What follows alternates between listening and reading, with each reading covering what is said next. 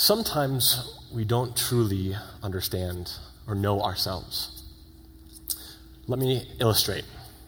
So a couple years ago, I was not there, but my family live in southeastern Kentucky. My father enjoys cutting down trees to prepare and to heat our house in the wintertime. And so he thinks himself a master at cutting down trees and using a chainsaw. Well, there was this poplar tree growing about 50 feet from our house. It's probably about 60, 70 feet tall, and poplar is a really soft wood. And so it can easily fall with a large storm. And so he decided to take my two younger brothers and cut down this tree, cut it the opposite way before, it fell on the house, because it was kind of leaning towards the house and the porch. So my brothers lassoed the tree about midway up, and they're ready to pull. My dad starts cutting away, and the tree starts falling, except it fell on the house, on the porch. So you think that a man who had been using a chainsaw for so long in his life would understand and would be able to fall a tree the right way. Really comes down to it. My father learned a lesson that day.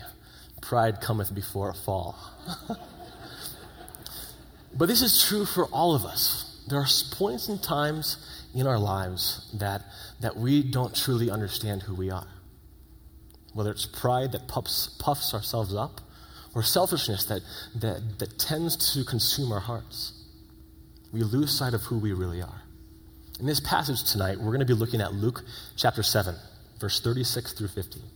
And this passage has been really monumental in my life, especially the last couple months, trying to understand what God is doing and saying in this passage. So if you have it, go ahead and turn to Luke chapter 7, verse 36. And as you turn, let me just give you a little bit of background. In the preceding verses, John the Baptist was captured by King Herod, and he's put in prison waiting execution. And so his disciples come to Jesus, and they ask him, "Are you really the Messiah? Are you the one that we've been promoting and that we've been calling people to repent for?" Because they were unsure. And Jesus, in response, says, "Yes, I am he." And he goes on to kind of exalt and praise John, saying that of a man born of woman, there is none greater than John the Baptist. But at the same time, he also transitions his thoughts and his focus to those who disregard John's message. And we know that to be the Pharisees, because the Pharisees heard John, but yet they were unmoved by what John was saying. John's message was about repentance and turning from sin, and yet they decided not to follow, not to believe what John was saying.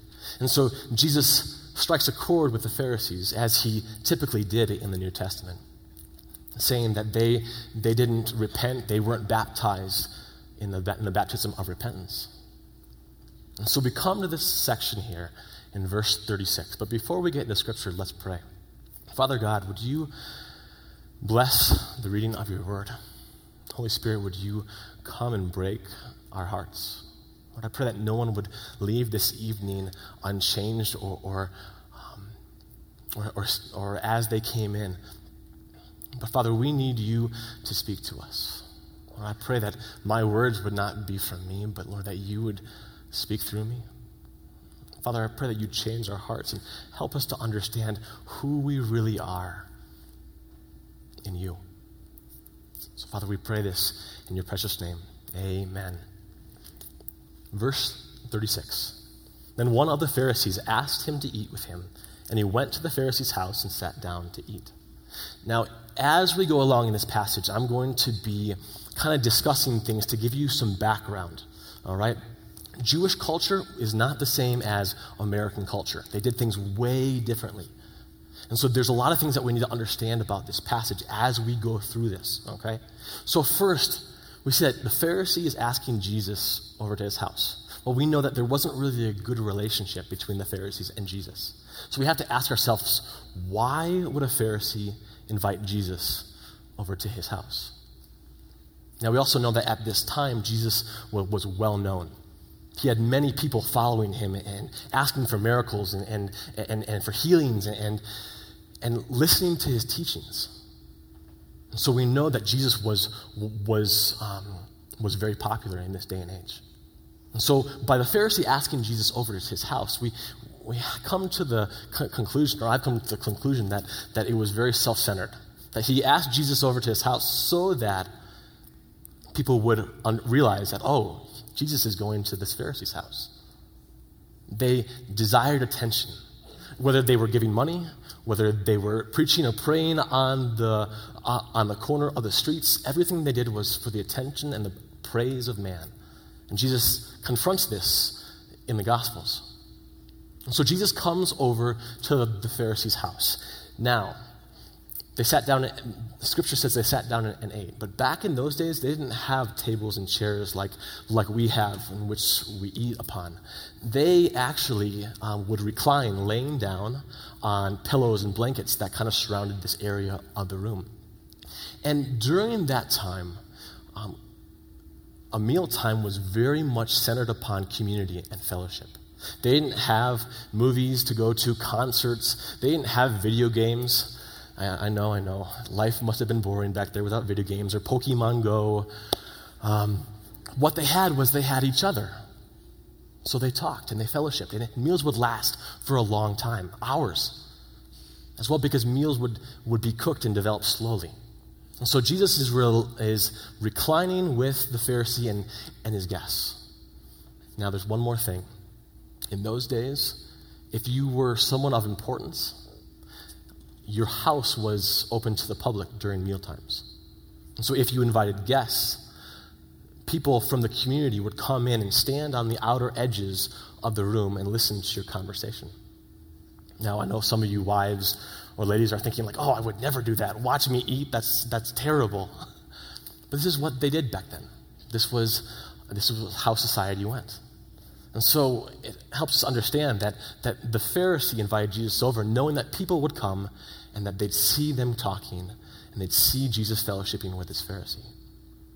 It also helps to explain the next two verses.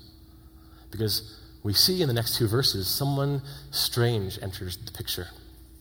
And behold, a woman in the city who was a sinner, when she knew that Jesus sat at the table in the Pharisee's house, brought an alabaster flask of fragrant oil and stood at his feet behind him weeping. And she began to wash his feet with her tears and wiped them with the hair on her head. And she kissed his feet and anointed them with the fragrant oil.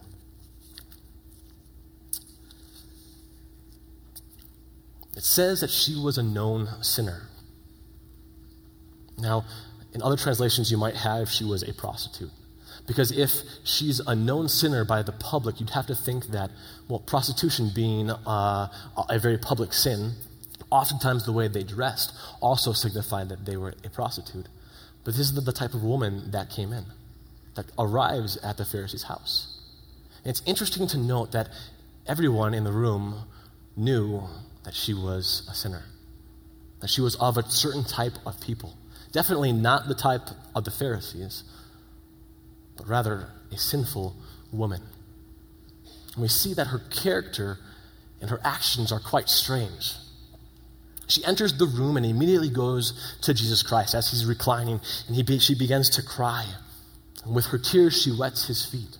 And with her hair, she wipes his feet off, and then begins to pour this alabaster oil on Jesus' feet. Now, it's interesting, because if you pictured yourself in a room, a crowded room, with a couple men eating, you'd have to think, man, there was probably a large elephant in that room, really uncomfortable.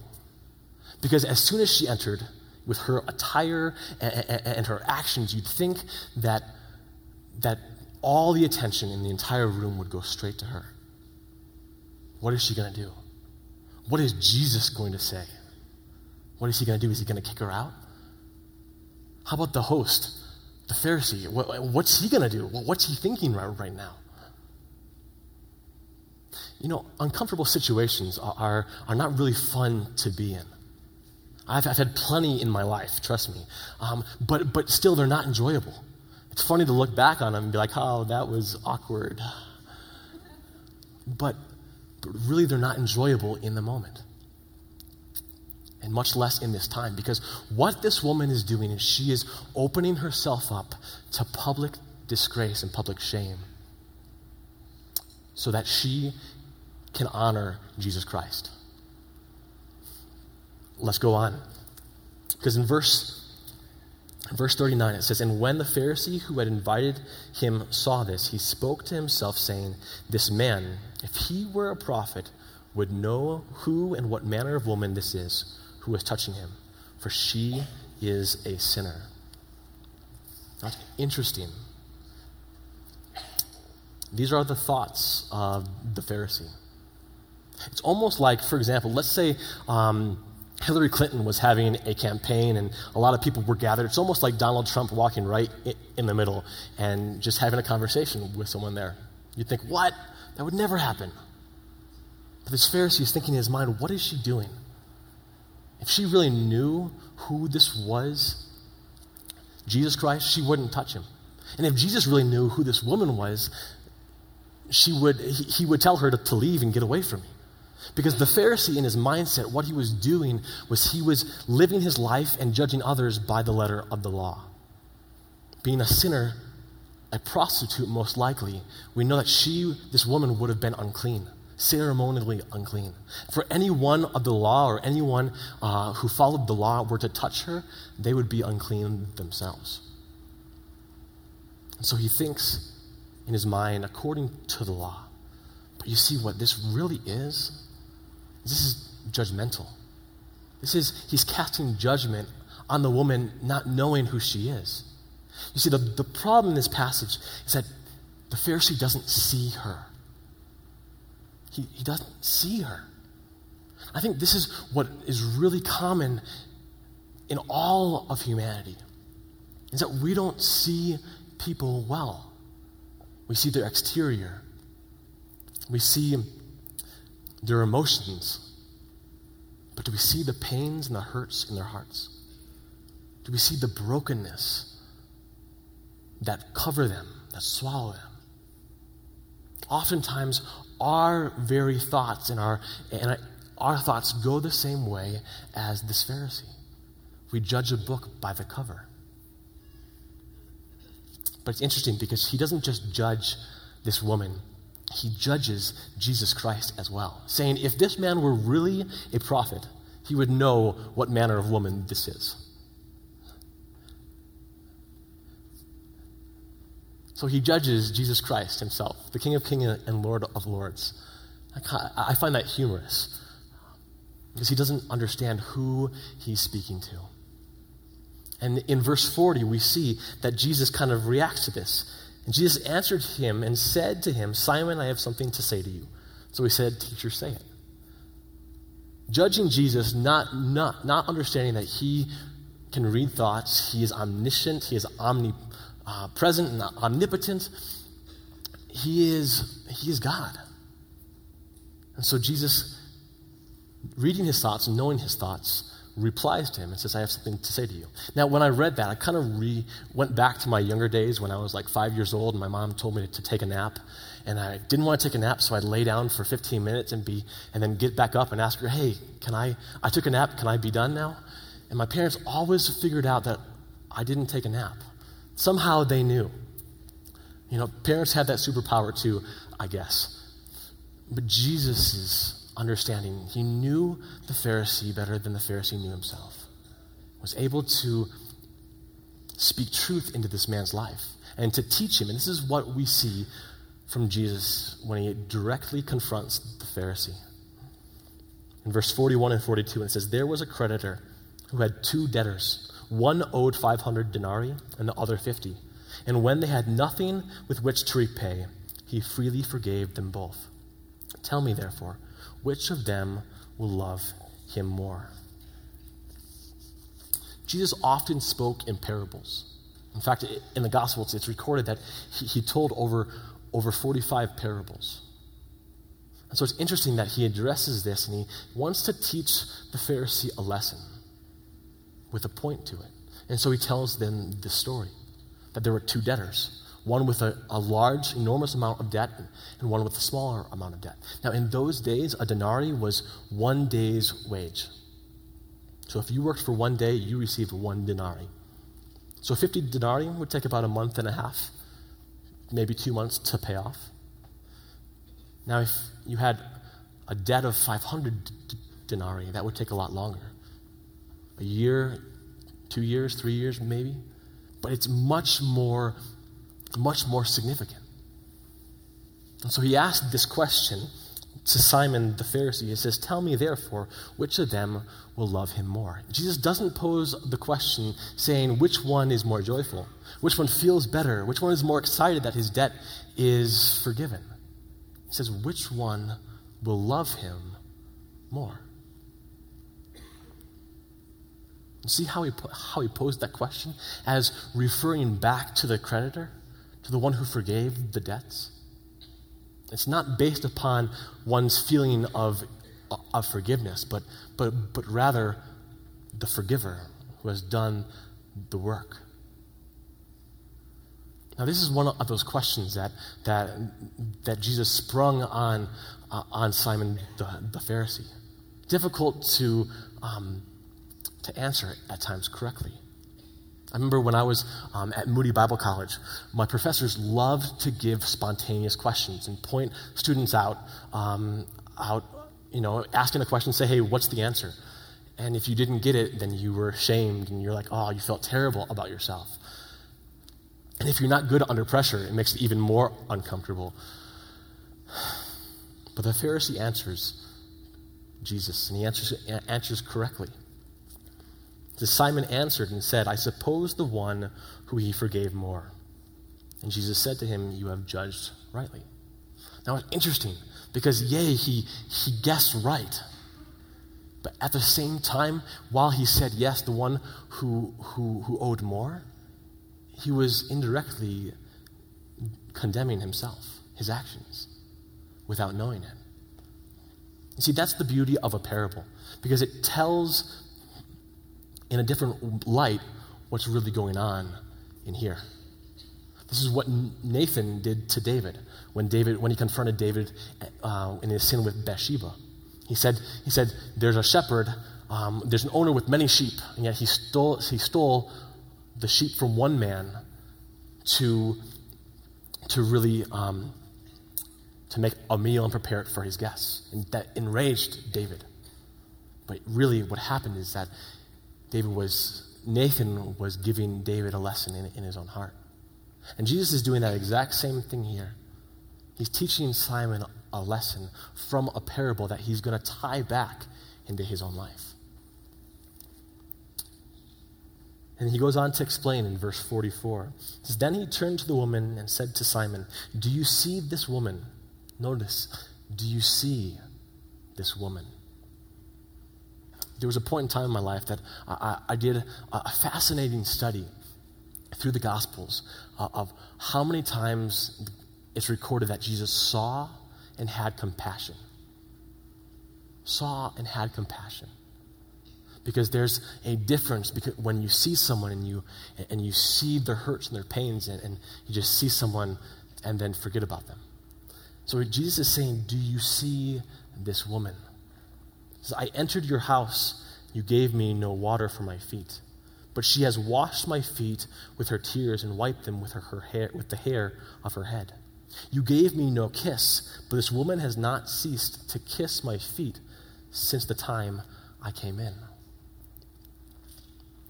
In those days, if you were an honored guest in a house, it was customary, and it was the mark of a good host to wash someone's feet when they came in. And the reason for that being is they didn't have tennis shoes. They didn't have sneakers. They had sandals. And on the roads in those days, they weren't paved. They were dusty and dirty. And so your feet would get dirty very quickly. So it was customary for someone upon entering someone's house, the host would at least give them water to wash their feet. Now, if it was an honored guest, they themselves or their servant would wash their honored guest's feet and wipe it for them and cleanse it for them. But we see here that Jesus says, none of that happened when I entered your house. On top of that, Jesus says, you gave me no kiss. A customary greeting in those days was going and kissing the side of their cheek to welcome. Jesus received no kiss. And on top of that, a very honored guest would receive oil on their head, on their hair.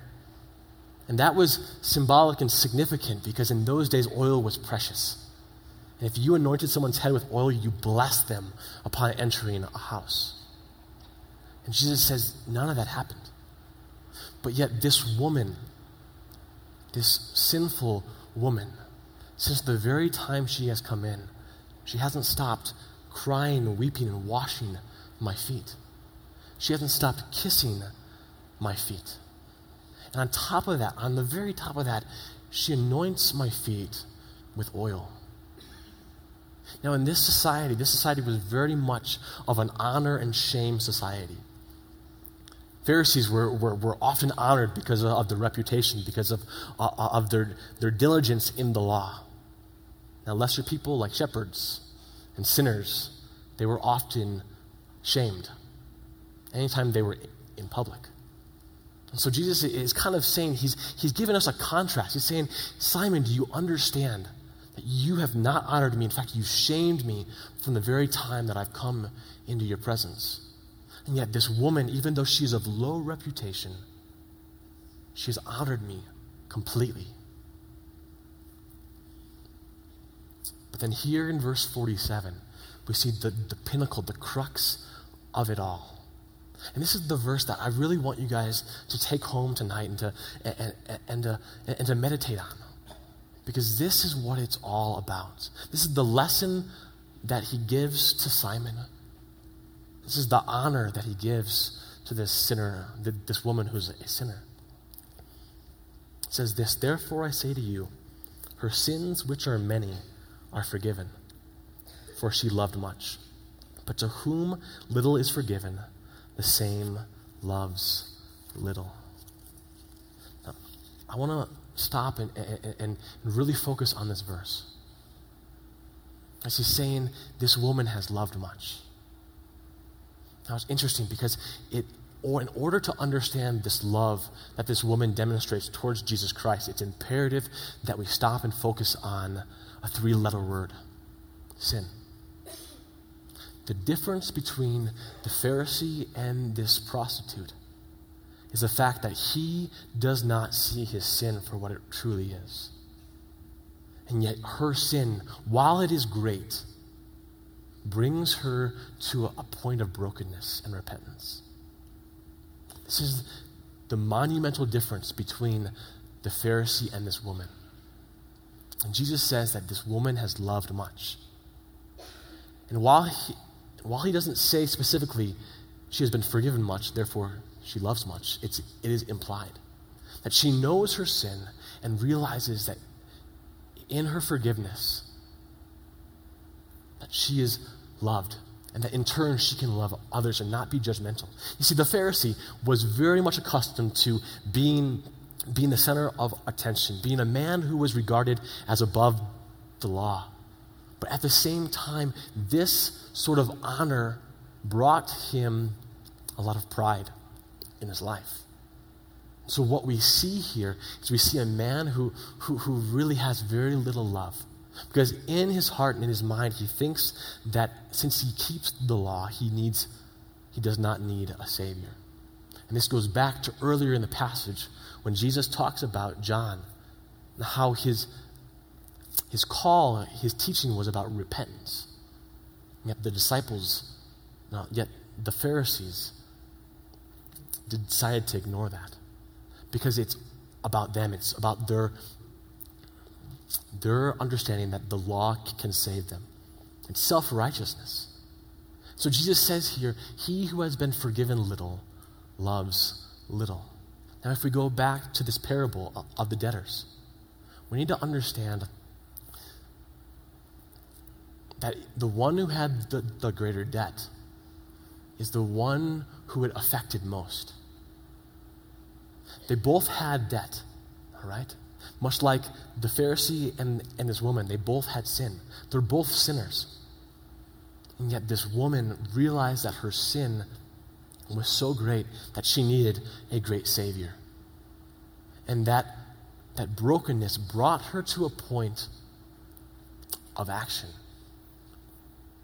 Not only understanding her sin, but really doing something about it. The Pharisee was the exact opposite. He showed very little love for Jesus Christ. Very little emotion, very little honor for such a man.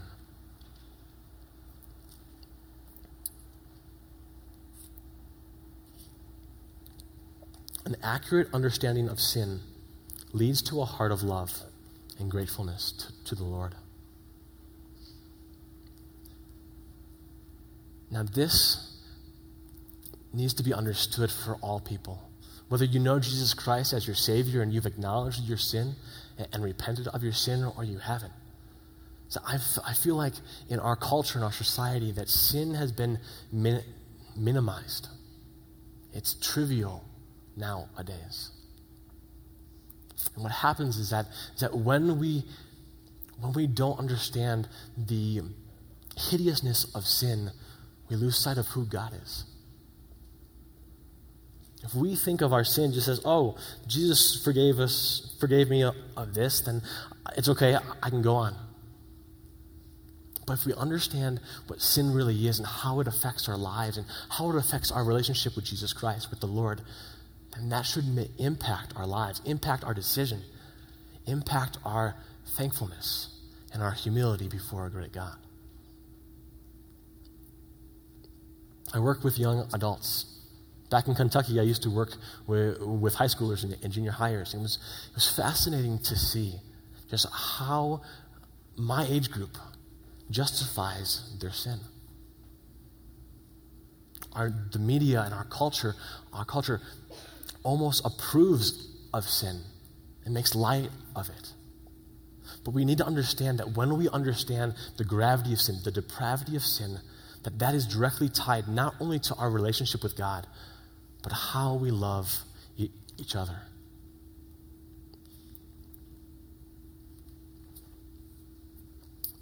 It's easy to make light of sin and just cast it off and say, hey, I've been forgiven. Jesus has forgiven me of that, and I'm grateful. And it's good to understand that yes, Jesus' death and resurrection has covered all of our sins. But when we justify sin, we distance ourselves from our God. This happens easily, and it happens slowly, bit by bit, by bit, until we come to a point and we realize that to get back to where we were is difficult. It's hard. It's work. You see, oftentimes we look and we act like the Pharisee. I myself included, because I look at people's exterior and I judge them based upon what they look like. I think myself righteous because I read my Bible, I study, and I do all these things, but that means nothing. That means nothing. What God desires is He desires a broken and contrite heart. That's what He desires from all of us. And it's when we understand that sin, when we understand our sin and realize it for what it really is, then we can glory in God's forgiveness and His grace that He has given to us over and over and over again in our lives. This woman believed that Jesus Christ would forgive her of her sins, and that's what brought her to this place of shame. Now, in our lives as believers, do we understand that sin affects us? Yes, while Christ's blood has forgiven us, do we understand that sin still affects us, our relationship with the Lord? It also affects and deals with our hearts and our attitudes towards one another. Because when we realize that we are great sinners, we need to also at the same time understand that there are people around us who are just like us. We're not better than them. Sin is the great equalizer. Dietrich Bonhoeffer has an excellent quote in a book that he wrote called Life Together, the classic exploration of Christian community. And he says this: if my sinfulness appears to me to be in any way smaller or less detestable in comparison with the sins of others, I am still not recognizing my sinfulness at all. It's easy to compare ourselves with the person next to us. But God allows us to continue on in our lives, in our sin at times, so that we can understand our need daily for someone greater, for someone better than us, a Savior. So let's continue on and round out this passage, verses 48 through 50. Then he said to her, your sins are forgiven. And those who sat at the table with him began to say to themselves, who is this who even forgives sins? Notice once again that the audience, the public who is listening, thinks to themselves, who is this? You think Jesus knew what they were saying? Yeah. So his last response is this. And he said to the woman, your faith has saved you. Go in peace. Your faith has saved you. Go in peace. We need to understand that tonight, that our faith has saved us. The blood of Christ is sufficient for all of our sins. But at the same time, that we can learn from the sins that we commit every day and use those to grow in our relationship with the Lord, because he is gracious. He is loving. He is merciful. And that's what we need. Psalm 51, David says this perfectly. He says this, he says, wash me thoroughly from my iniquity and cleanse me from my sin. For I acknowledge my transgression and my sin is always before me. That's what we need. To have a heart that acknowledges our sin. Because in that, we are humbled by God's grace, in constant need of a Savior. Rather than relying on ourselves and our good works and our daily Bible readings, we need a constant reminder that we are great sinners. And we have an even greater Savior.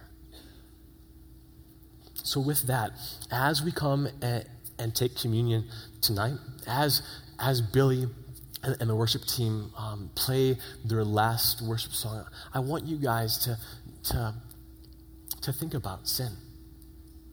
To think about, does your sin bring you closer to the Lord, or do you use it to distance yourself from him? Because it's one or the other.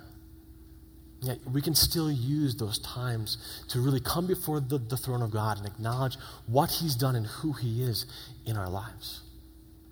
Communion is a great way to celebrate that, because it's a constant reminder of the sacrifice, the death and resurrection of Jesus Christ, which we need each and every day.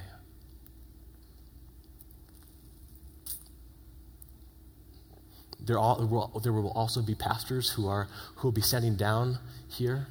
If you need someone to pray with or just acknowledge sin in your life, they will gladly be here to pray.